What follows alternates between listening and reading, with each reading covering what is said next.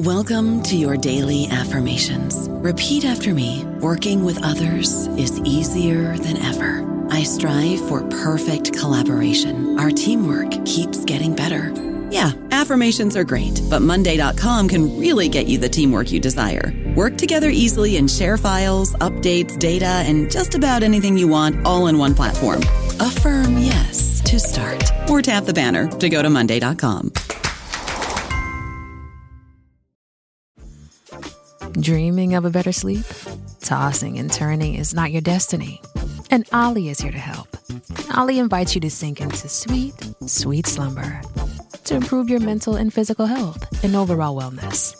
More than just melatonin, Ollie's ingredients help you unwind your mind for a delightfully dreamy drift off. Sleep is on the way at Ollie.com. That's OLLY.com. Making everyone happy on vacation isn't easy, but you know what is? Going to Aruba. All you have to do is walk out your door to find pristine pools, relaxing white sand beaches, and an island teeming with outdoor activities that'll put a smile on any face. You won't just feel great, you'll all feel great, filled with a calmer, more peaceful vibe that radiates Aruba's warmth. And the best part is, it never fades. That's the Aruba effect. Plan your family trip at Aruba.com. Welcome to the New Books Network. The U.S. military camp towns were established shortly after the Second World War in 1945, appropriating the Japanese comfort stations. The Korean government actively supported the creation of camp towns for its own economic and national security interests. Utilizing the Japanese colonial policy, the U.S. military and the South Korean government sought to control camp town women's bodies through vaginal examinations, isolation wards, and jails, monitoring women for potential venereal diseases. Denigrated as a traitor for mixing flesh with foreigners, camp town women and their labors were disavowed in Korean society. However, the Korean government also depended on camp town women for its economic development. Camp town women's earnings accounted for 10% of Korea's foreign currency. Speaking against this silence, Grace Cho's new memoir, Taste Like War, brings to light not only the pain and trauma of militarized violence as experienced by her mother, who worked as a camp town woman in the 1960s and 1970s, but also the beauty and poignant resilience of her life. At New Books in Gender Studies, a podcast channel on the New Books Network, we are pleased to have Grace Cho talk about her new book, Taste Like War. Grace, welcome to the show. Thank you so much for inviting me. Yeah, thank you for being here. Yeah, I'm really thrilled to have you and just talk about your book, which I really loved. Yeah, so thank you for being here. So I was especially excited to read this because as a grad student, I was already in love with your previous monograph, Haunting the Korean Diaspora, and I was really impressed by how you challenged the academic discipline by weaving together stories, memories, art, and scholarly writings. Can you tell the audience about your previous work and how this informed your writing of Taste Like War? Yeah, sure. Thank you so much also for the kind words about my first book, which I'm happy to hear still has relevance after all these years. I guess the first thing I wanted to let people know about Haunting the Korean Diaspora was that although I wrote it within the context of a doctoral program in sociology and then later being on the tenure track in my current job, it was really part of a personal project, right? So my whole body of work, I would say, is part of this personal journey that began when I was 15, which was the year that I myself diagnosed my mother with schizophrenia. At the time, I went to a community mental health center that basically said that there was nothing that they could do for her. When it was apparent to me that something was very wrong, that she was hearing voices. And so I turned to my high school library, which had a copy of a psychology textbook and of the DSM. And I diagnosed for myself with schizophrenia. And so that year, I developed this sense of outrage that nobody was going to help her, right? And so once I got to college and then in the years immediately after graduating from college, I started to ask these questions about what the social experiences were that broke my mother down. And that, in fact, is what led me to sociology, because as I was, I guess I was about 25 at the time, and I met a sociologist, Stanley Aronowitz, who actually encouraged me to pursue the study of sociology to study that project. So I entered my doctoral program not because I was thinking I was going to become an academic, but it was because I wanted to have the structure to write and research the social context of my mother's life. And at that time, really what I focused on was her life in Korea, because that was a complete unknown to me. Because she never talked about Korea. She never talked about what she did, what her life experiences were like. She didn't talk about the war. I barely even had any awareness that she had lived through the war, but there were a couple of moments that then reminded me that she was a war survivor. So one of the things I focused on when I was researching Haunting the Korean Diaspora was civilian experiences of the war.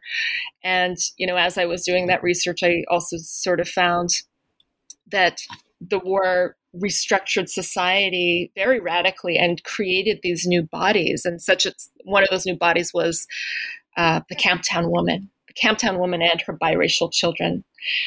And those bodies became the subjects of South Korean biopolitical campaigns to sort of rid the nation of physical evidence of American imperialism. And these figures were very profound in shaping the collective psyche of the Korean diaspora. So when it was a dissertation, I primarily focused on the figure of the Yanggongju, which in Korean translates as Western princess.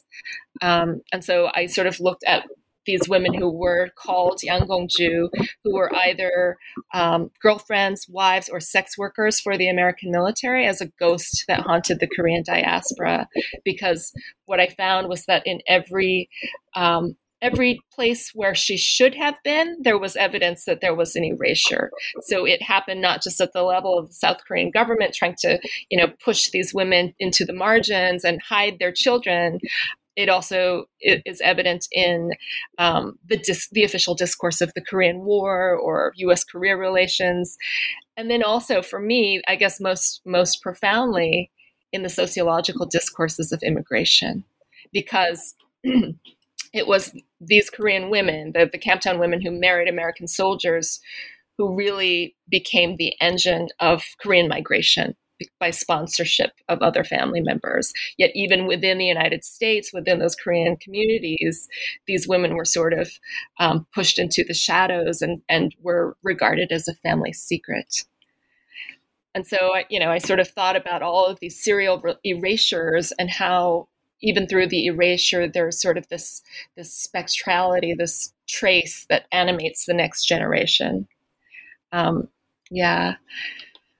Exactly. Yeah, that's what I found most striking about your book as well. How you were showing how Yanggongju, even though they are erased and they are memories of shame that like neither like Korean Americans or Koreans really want to acknowledge, but then you really show how they're actually quite fundamental to like the Korean Americans and like Koreans as a whole, like as a ghost. And yeah, I think it's that I thought was like really beautiful and very poignant.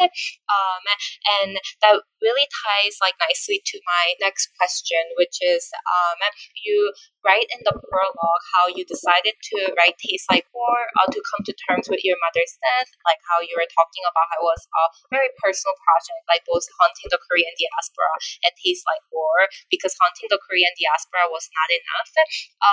What do you think, what about Taste Like War that allowed you to heal?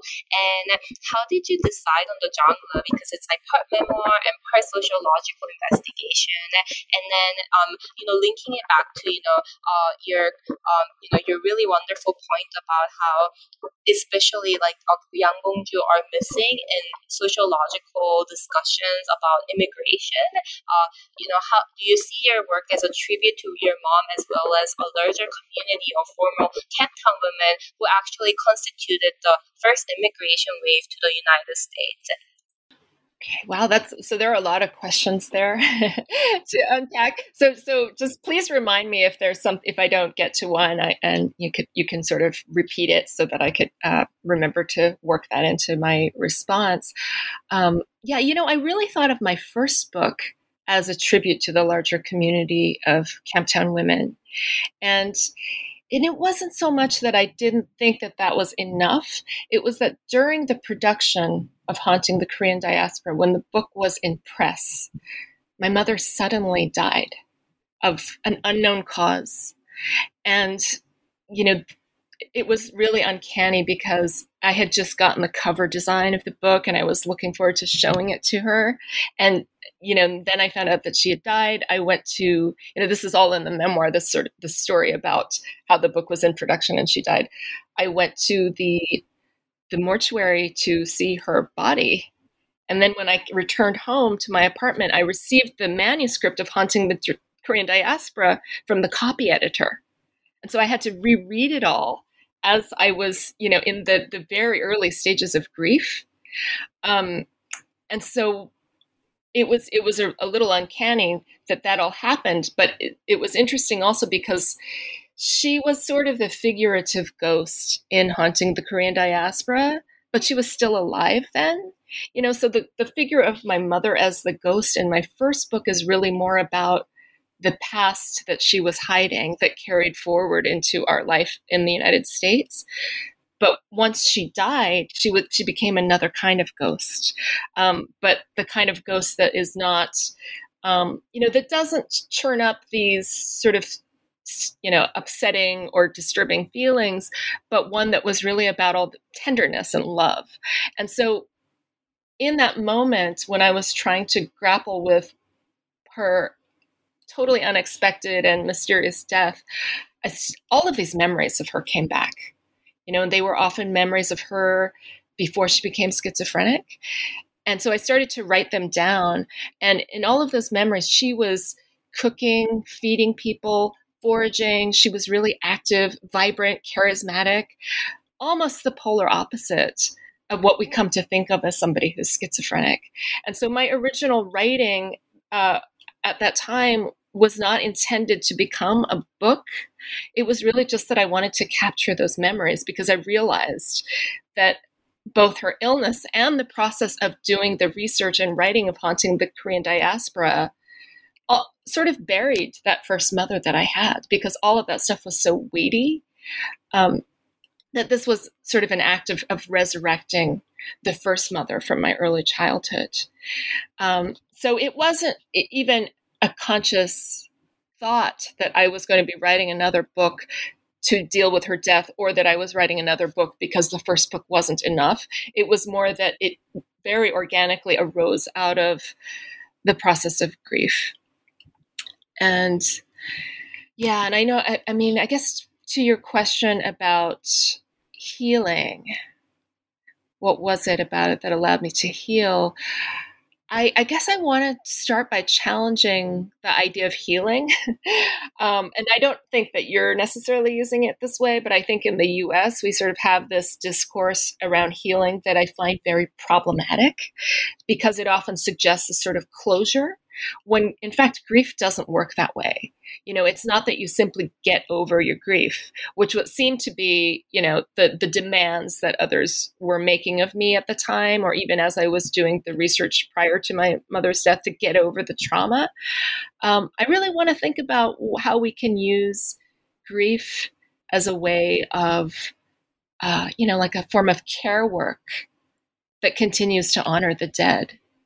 And so I wasn't really trying to, as the project sort of developed into the book, I wasn't thinking that it was going to put my grief to rest, but that it was a way of continuing to care for my mother even after she had died. And in a way that was, I guess, another way of bringing her out of the shadows. Because I think in Haunting the Korean Diaspora, I wanted to bring her and all of those women out of the shadows in a way that really honored the experience of what they went through, so that it could be disconnected to the shame. But I think for my second book, I wanted my mother to be seen in this larger way as somebody who wasn't just a stereotypical psychotic, right? Somebody who had this life before that, who had a lot of capacity to do these amazing things. She was a really talented and charismatic person, and she also really liked attention. Like she had these dreams of becoming a singer or some sort of performer, and so for me, it was also a way of sort of showing her to the world. And I think somebody asked me at a recent book talk what I think she would have thought of this book. And I think that she would have loved the attention, because I've gotten some really interesting feedback like, oh, wow, your mom was amazing. And, your mom was my hero. And so I try to imagine her sort of basking in the glory of that. Yeah, exactly. Yeah, it's really beautiful. And I really resonate with that too, because in a way, overcoming grief, or this linear model of illness that we have in the States, where we just recover and that's final, in a way tell you to say goodbye to your pain when you don't actually want to either. Because I guess yeah, and it's interesting that you started writing, and actually the first thing that came to your mind was food, and your mom, your first mother, and the love that exists, because I think it just shows how intertwined pain and love is. And I think this is also what I love about writing as well, because writing as not necessarily closure, but process, so that you're constantly putting things together and coming to terms, and it's never over. You're doing it, and you realize something about yourself, and then you redo it and you realize something else. And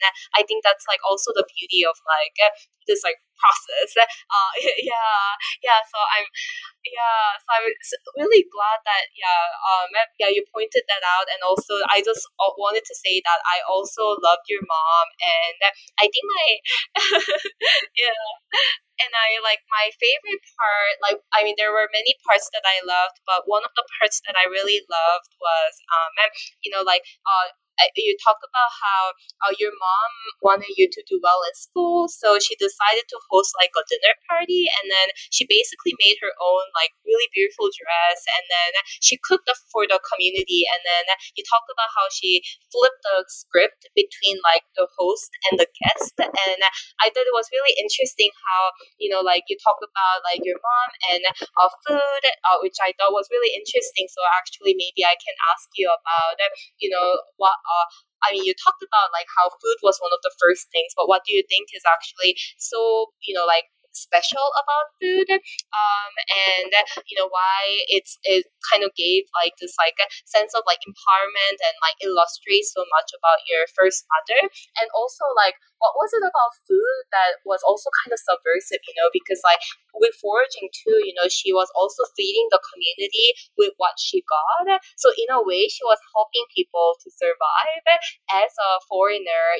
When she was being an outcast in the society, she was also such an integral part. So yeah, exactly. Food is a really important theme in the book, primarily because when I started to recover these memories of her, food was always there. She did so much with it.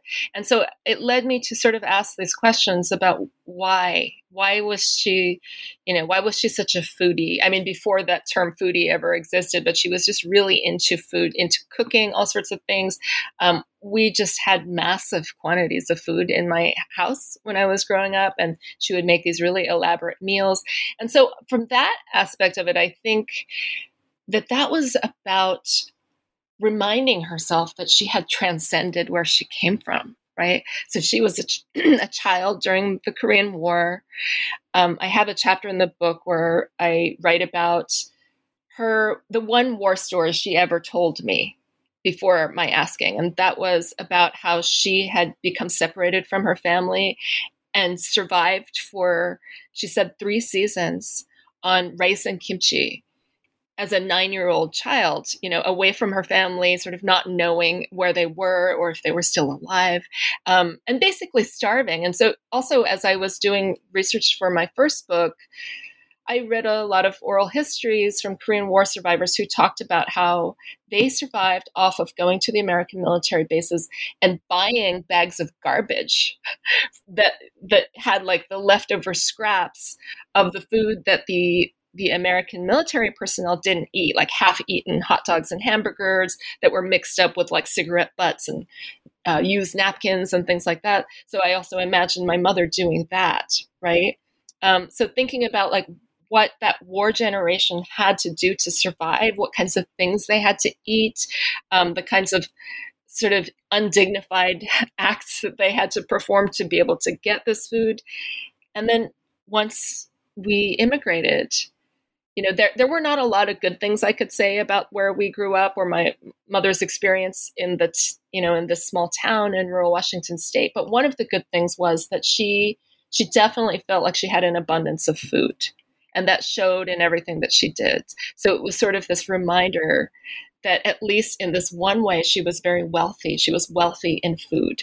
And it wasn't just the substance of the food, because as our time went on in this community and she learned how to forage and developed a business around selling wild blackberries and mushrooms, I think she also realized that she had this capacity, right? So this capacity to build a business. She developed this knowledge of the forest that nobody else had, as far as I could see, in this town. So she became an expert, and it was something that elevated her status and made her feel powerful, because, the selling of these goods was, I don't think it was simply for people's survival, because people could get plenty of food from a farm or the grocery store, but it was sort of a specialized product that she had, right? I mean, if you think about nowadays, if you go, let's say you go to a farmer's market or you go to a specialty store to buy foraged produce, it's really expensive, and that was something that my mom did like way before this became popular in the culinary world, right? So she was really ahead of the curve there. And I guess your question about, I think did you ask a question about her political power or something sort of? Yeah, like subverting the script between like host and guest. Yeah, like the foreigner. Yeah. Right. Yeah, so she developed this sort of political tools around food too, about sort of showing magnanimity to people who rejected her, either in overt or subtle ways, right? By inviting, that the party that you mentioned was a party. It wasn't for the general community, it was for the school community, right? That she did not have any cultural capital. She didn't have any English literacy skills that a lot of American parents will use to try to give their children an advantage. But what my mom did have was that she knew how to cook well, and she knew how to throw a party and be a hostess. And so she had invited the entire school system, like the whole staff of the school system, over to our house and made this very elaborate meal, and then started to, make this an annual party. And this was sort of a way of making sure that all of those teachers and principals knew who we were and knew who her children were, right? And so this was one way that she sort of subverted the script of the sort of, outsider, low status, working class immigrant woman, right? Yeah, exactly.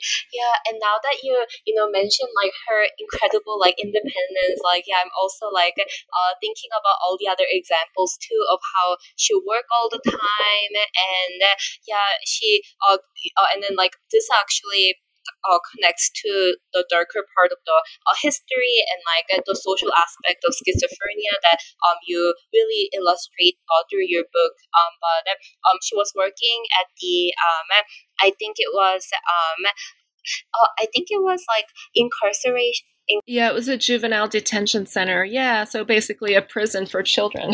Yeah. Yeah, exactly. And then you talk about how like when you started like writing, and then in this like process of like remembering, you thought about how your mom did express her discomfort, and like I guess more than discomfort too, like the pain, and then how this accumulation of trauma connected to schizophrenia, and this also connects to what you were saying earlier about how food was an incredibly beautiful memory of to like both of you, but at the same time, because of the war, it's also connected to this painful part of the history. So I also wanted to ask you a question about the politics of forgetting, and like how this issue connects to schizophrenia and individual trauma. So how this seemingly individual trauma is actually quite social, and how something like the Korean War and also the violence that was happening in juvenile detention center is like linked through this violence, and that schizophrenia is later shown by your mom. Mm-hmm. Yeah. I mean, one of the main things that I want to do in the book is to search for the social roots of her schizophrenia, because in 1986, when I was 15 and first realized that she had schizophrenia, the discourse around schizophrenia and around mental illness more generally was that it was a biological disease. There was a genetic cause, and that the cure for it was also biological, right? That you could prescribe drugs that might correct the brain chemistry, but that there were no roots in the social whatsoever. And so what's interesting about that, in this part of the book, I sort of draw upon a book called Our Most Troubling Madness, Schizophrenia, Case Studies in Schizophrenia Across Culture. So it's T.M. Luhrmann and Jocelyn Morrow. But they sort of go through this history of how American society has thought about schizophrenia. In the 1960s, the thinking was exactly the opposite, that it was psychoanalytic. It was caused by the mother's lack of attention to the child. And then by the 1980s, this had completely flipped to erase all of the social, partly because of sort of trying to compensate for blaming the mother, but also because of the rise of the pharmaceutical industry. So there's a forgetting in there that we once thought about schizophrenia as something that was social. And so in this book, she also then talks about how the research has started to go back in the opposite direction towards looking at the social and looking at what they call social risk factors for schizophrenia. There are 6 that are very clearly identified now that have been reproduced over and over again in the research studies. And so, I talk about how in my mother's case, 5 out of 6 of them applied to her. And some of them are a little bit more obvious, right? Such as sexual or physical abuse during childhood or during youth. That one we often tend to assume that if that's happened, that might lead to a poorer mental health outcome. But one of them was immigration, right? And so in our stories about immigration, we usually sort of focus on the success stories. There's just no shortage of immigrant success stories. We don't look at how immigration might actually make you more likely to become schizophrenic. The other one that I talked about quite a bit in relation to my mother's case was this idea that if you are a person of color in a white neighborhood, you're more likely to become schizophrenic. And not only that, the fewer people there are of your kind in that white neighborhood, the more likely you are to become schizophrenic. So, in my family's case, when we moved to this town in rural Washington State in 1976, we were the only immigrants, the only Asian people, the only people of color, and so my mother was sort of navigating all of this by herself, sort of completely isolated in that environment.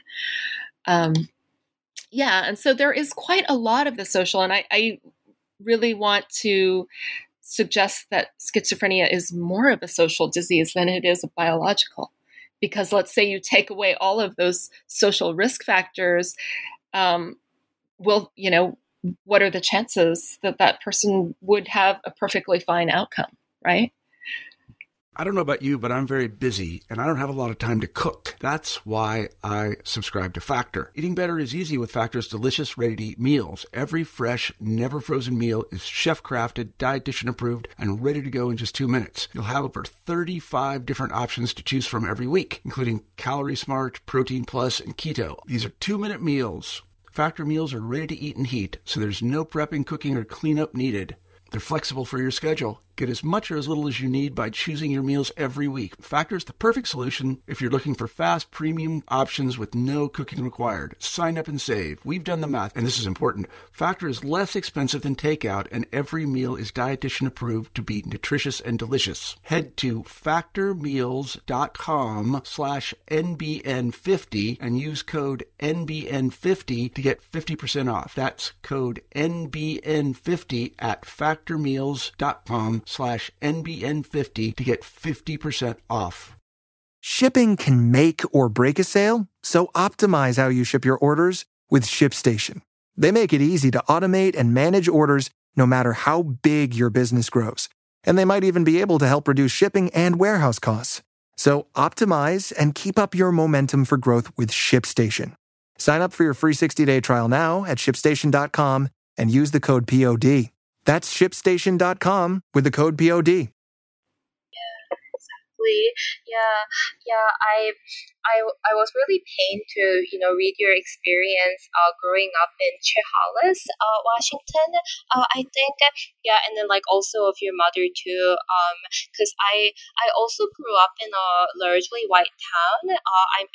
I immigrated when I was an elementary school student, and I was actually bullied. And then for a long time, I internalized it as my fault. But then thinking back, like I remember this like one incident where this girl was like, because I was speaking Korean to someone, but there was no Korean in my school, so I don't know if I was calling or something. But then she was basically like, stop speaking that dirty language or something. And then so I think looking back, a lot of it was racialized, but when you're young you don't think about it. And I was really struck by how you also mentioned in the book how you didn't, like, no one really noticed your mom's schizophrenia because like it did feel like everyone like was persecuting you, like it did, because you were the only Asian, and you talk about like other Asian families that come and go, and then also the adoptees, which also show this like complex history of the militarization and transnational the history that links like the US and Korea through its like military complex. So I was thinking a lot about that too when I was reading your book. And Yes, I mean, for sure. I think that those instances of being bullied, I think that when that happens over and over again, these are parts of part of that equation around immigration being a social risk factor for schizophrenia. Yes, because you do internalize it, and it's this constant stress.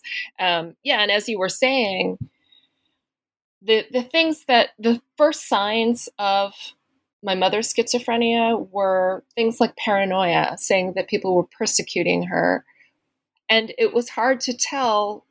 It was, it was not obvious that was a sign that anything was wrong, because that was true. It was absolutely true from the very beginning, that there were many instances of, not the people that we invited over for those cocktail parties, not our next door neighbors, but just random people from the community sort of chasing after her. I mean, I have a scene in the book literally being chased in a car by a group of white teenage boys, or incidents like that happened over and over again throughout the time that we were living in that town, in which if you are that person of color, if you are that immigrant, you are going to understand that you're the target. And so how much of that internalization of those real events then sort of like flips a little switch in your mind, crossing over into paranoia, right? And so also what I'm, getting at is that what we think of as paranoia actually has a basis in reality much of the time. It's not something to be dismissed. And part of the way that psychiatry treats symptoms of schizophrenia is that they are just that. They're symptoms that don't necessarily have any meaning or basis in reality. And that the way that you treat them is with drugs to make them go away. But one of the things that I want to suggest in the book is, well, what happens if maybe we don't dismiss them and make them go away, but we actually pay attention to them and understand them as a kind of communication about that person's life history, but also about a larger history, right? So I do that primarily with thinking about the idea of voices that talk to you, because psychiatry would say that those voices are meaningless. But then, and I'm not the only one who says this, there's like a whole movement of people who want to rethink what the voice means for the voice hearer. The voices are trying to tell us something. And in my mom's case, sometimes those voices were talking about Korean history, the history of US imperialism in Korea. So as I started to listen to them, it gave me leads. It wasn't that those voices ever told me a coherent story, but they were clues about what I should be researching. Yeah, exactly. Yeah, that reminds me of Oki and how you write about them, and then how your friend Hosu told you that it sounds like Oki, a common name in Korea, and you reflect on like, oh, it could be my mom's lost child, or like a madam who brought her to a camp town, or like generally like Korean women who are like forgotten. But then I was thinking about like how in representing like all of these things, like Oki is actually a historical product, like because like lost child too, like the history of adoption is so intricately like connected to imperialism that you can't like take it apart. So like in many ways, it just like embodies how multifaceted like historical trauma and its lasting legacy is. Yeah, for sure. And maybe I'll just say for readers or for listeners rather, who haven't read the book, Oki was the name of my mother's voices, right? So she had a plurality of voices, but they had a singular name, Oki, which I first understood as Oki because they emerged from an oak tree that was in our yard. So I thought that it was spelled O-A-K, like O-A-K, like oak tree. But then, as you said, my friend Hosu said, well, that sounds a lot like Oki. So then I started to do all these different thought exercises about who Oki might have been, right?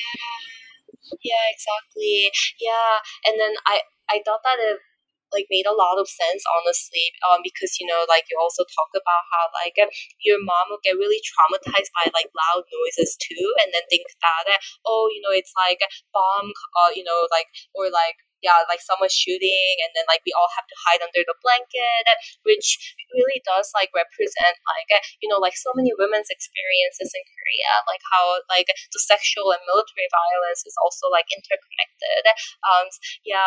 So I really appreciate how you also like connected to schizophrenia and like advocate for us to like listen to the patient and like not just see them as a patient, but rather like think about how society has actually created these like realities. Yeah, definitely. Yeah, and it's kind of interesting to think about just the differences of how this experience of hearing voices is understood in the United States versus in another place, right? So in Korea, so my understanding from what Hosu has told me, that in Korea, people don't really use the diagnostic language. In many of the parts of the world outside of the West, people don't use any diagnostic label for hearing voices.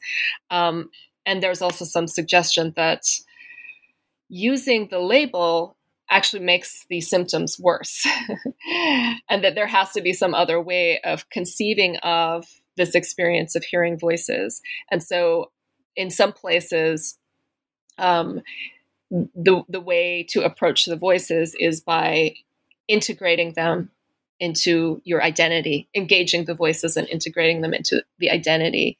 And in some places, rather than stigmatizing the individual and medicating them, it's working with the community so that they can understand how to best incorporate that person into the community and not let them be an outsider, right?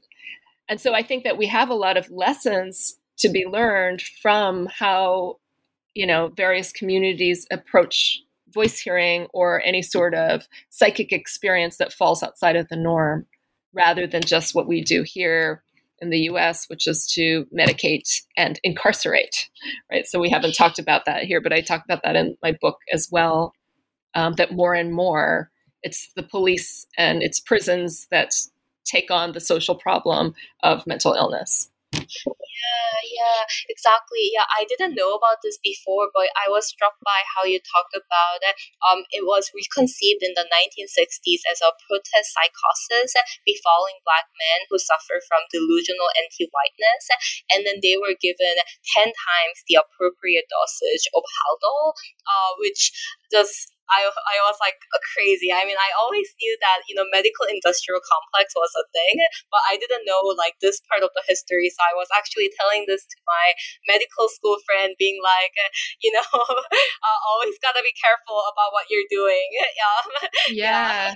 Yeah, absolutely. Yeah, I mean that part I was referencing Jonathan Metzl's book, The Protest Psychosis, in which he looks at how schizophrenia pretty much overnight in the 1960s was recategorized because they revised the DSM. And prior to 1968, the associations with people who were schizophrenic tended to be white, often middle-class housewives, or men who were feminine or sensitive, but generally this idea that people with schizophrenia were misunderstood and harmless. But then, because of the civil rights movement, schizophrenia was sort of redefined and rebranded as this disease of violent aggression that was associated with the Black Power movement, with, as I think, as you quoted, delusional anti-whiteness. And the book is a great illustration of how psychiatry can be used as a tool of social control. Yeah, social control and also like profit for the medical industries as well.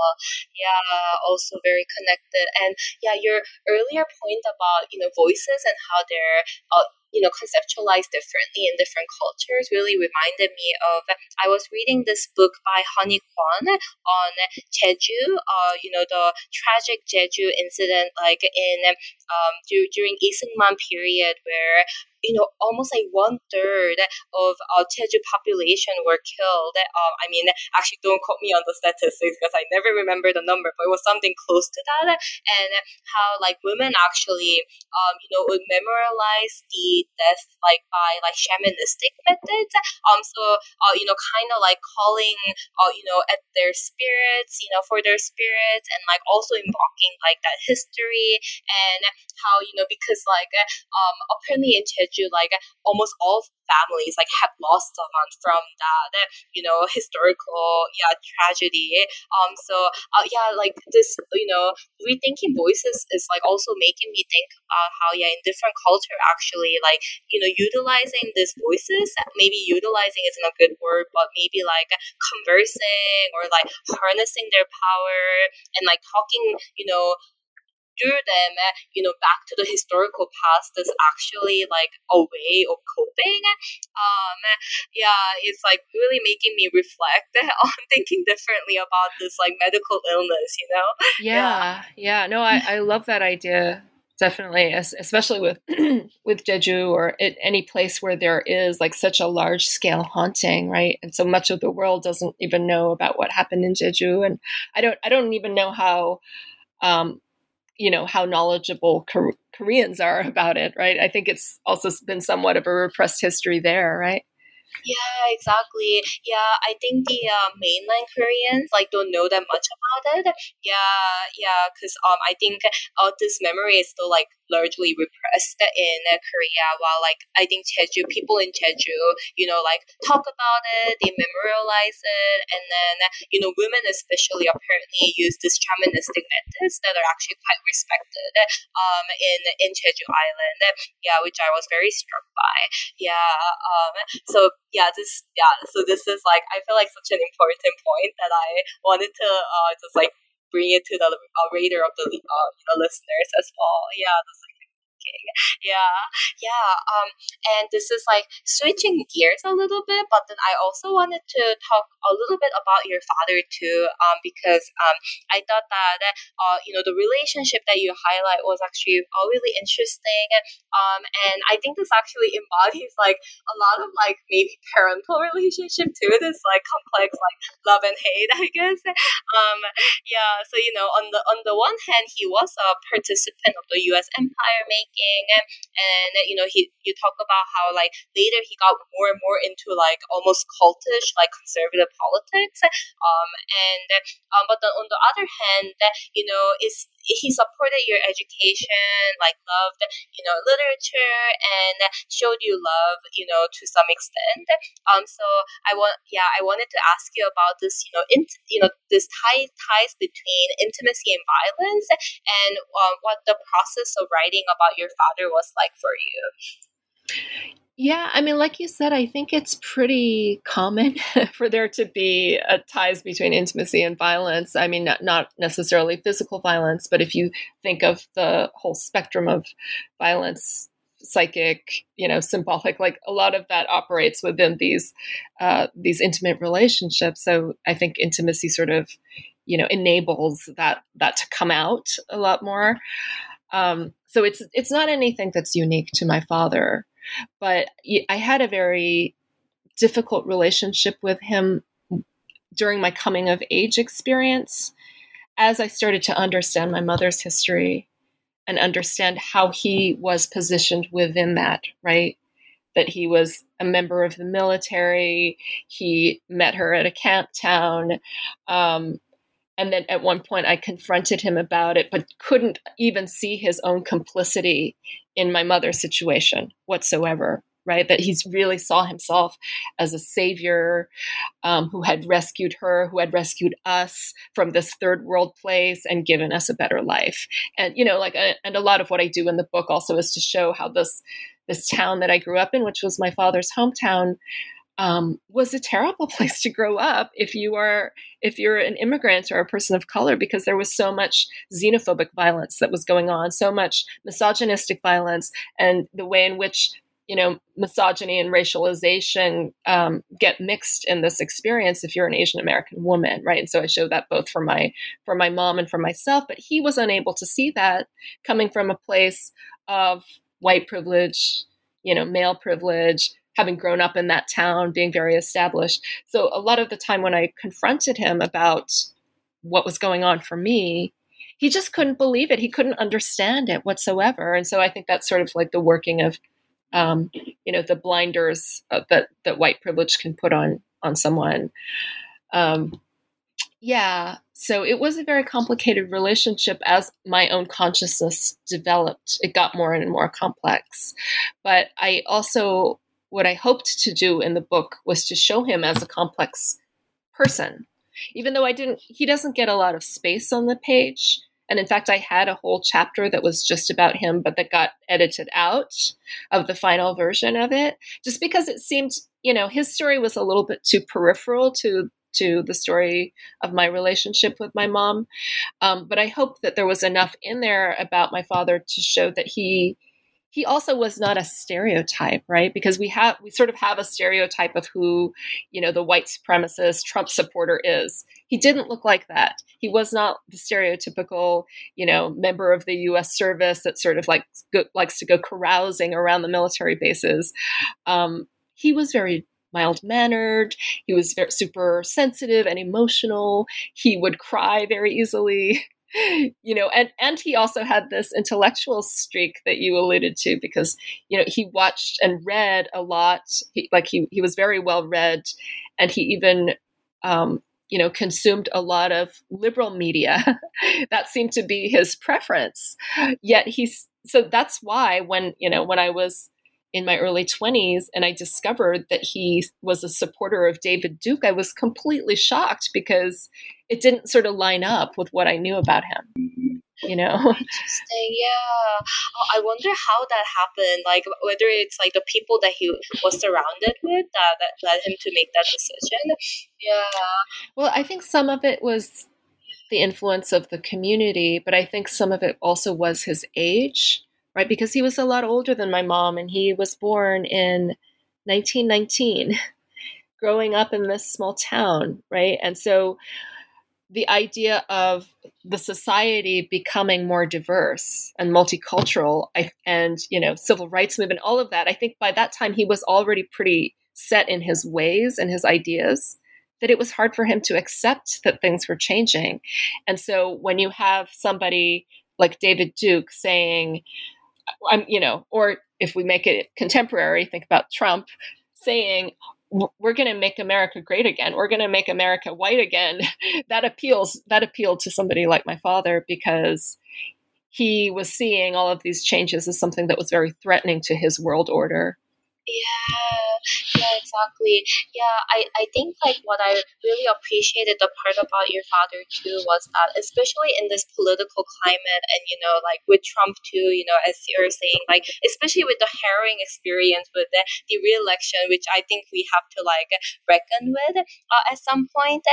I think it really showed us like how polarized the US society is, and also I think it's like important to kind of go beyond stereotypes as you're showing and kind of like ask ourselves like how did we get to this point. I mean because it happened before Trump, right? It was happening all along. Yeah. And I think like just like dismissing Trump as like crazy or like Trump supporters as crazy people like white people from like the rural area is actually kind of counterproductive. So I really appreciated how you were drawing these like nuances, with the figure of your father and like how nuanced he was as a person too. Yeah. It's yeah, of course. Yeah. So I did want to like end the interview like with your mother though, because she's like the most important figure. Yeah. So my second to last question was back to your mom and all the food, and I think like even though like I cried at the end of the book, I still somehow felt hopeful. Like it's really weird because I felt incredibly sad and like heavy, but then also like I felt like there was hope at the end, so because your mom starts to recover with Korean dishes you cook for her, and I felt that you were reconnecting with your first mom, while you're like bringing her back to life.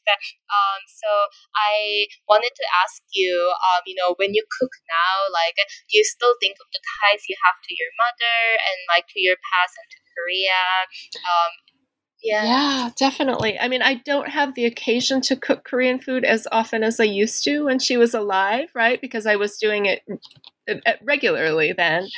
But there are still some dishes that are really important to me.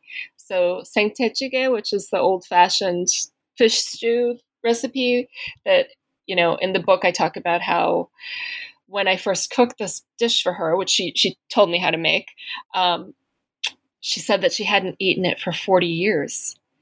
And then it became this revelation that the foods that I was cooking for her were actually my grandmother's dishes. So it was incredibly meaningful to me that I now had access to this piece of my family history that had been forbidden my whole life up until that point.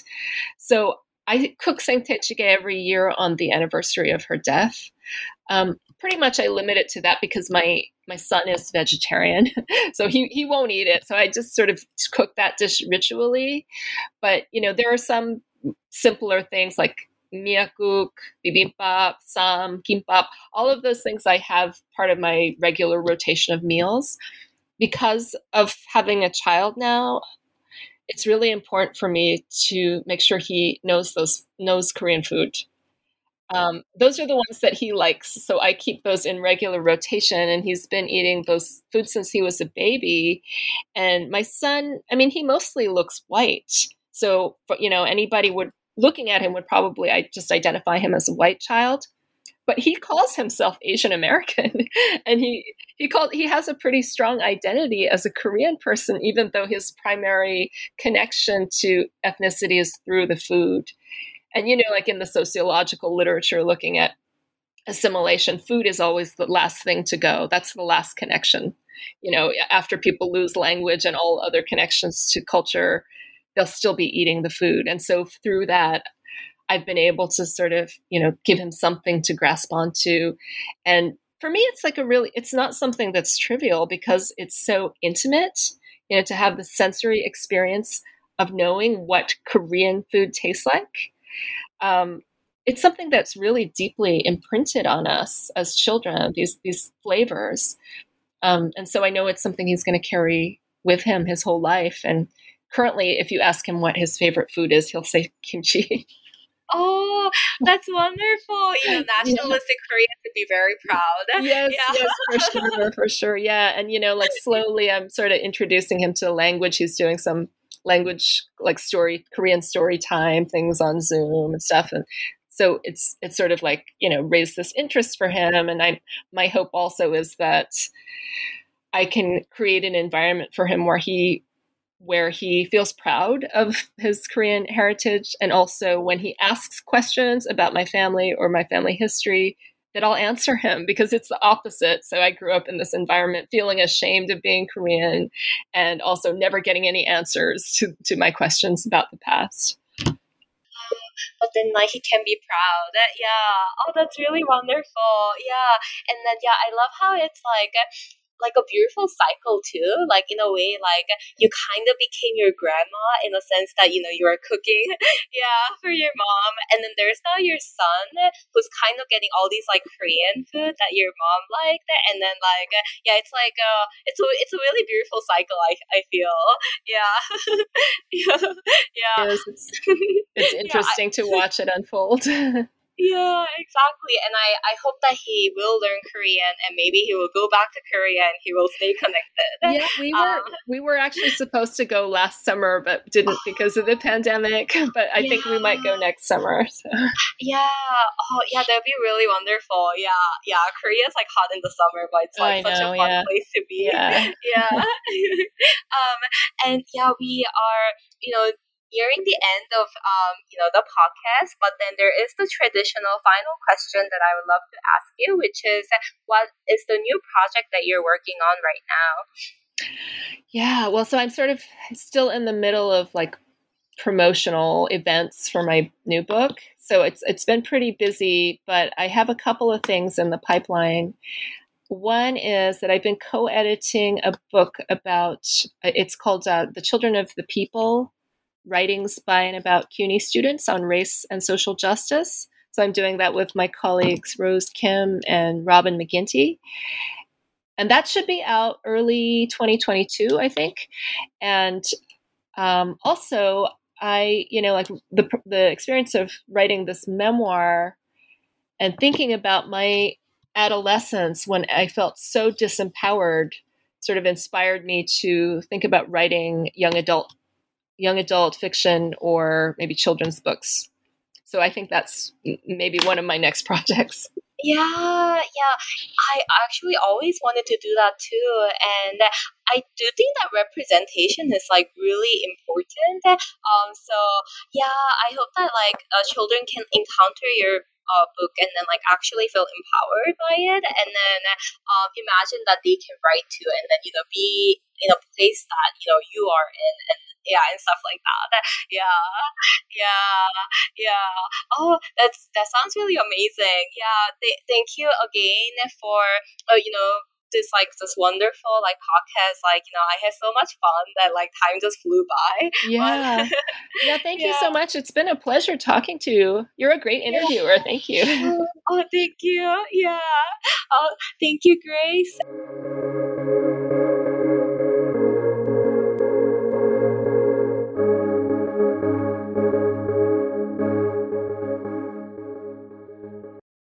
Lucky Land Casino, asking people, what's the weirdest place you've gotten lucky? Lucky? In line at the deli, I guess? Aha, in my dentist's office. More than once, actually. Do I have to say? Yes, you do. In the car before my kids' PTA meeting. Really? Yes. Excuse me, what's the weirdest place you've gotten lucky? I never win and tell. Well, there you have it. You can get lucky anywhere, playing at LuckyLandSlots.com. Play for free right now. Are you feeling lucky? No purchase necessary. Void where prohibited by law. 18+. Terms and conditions apply. See website for details.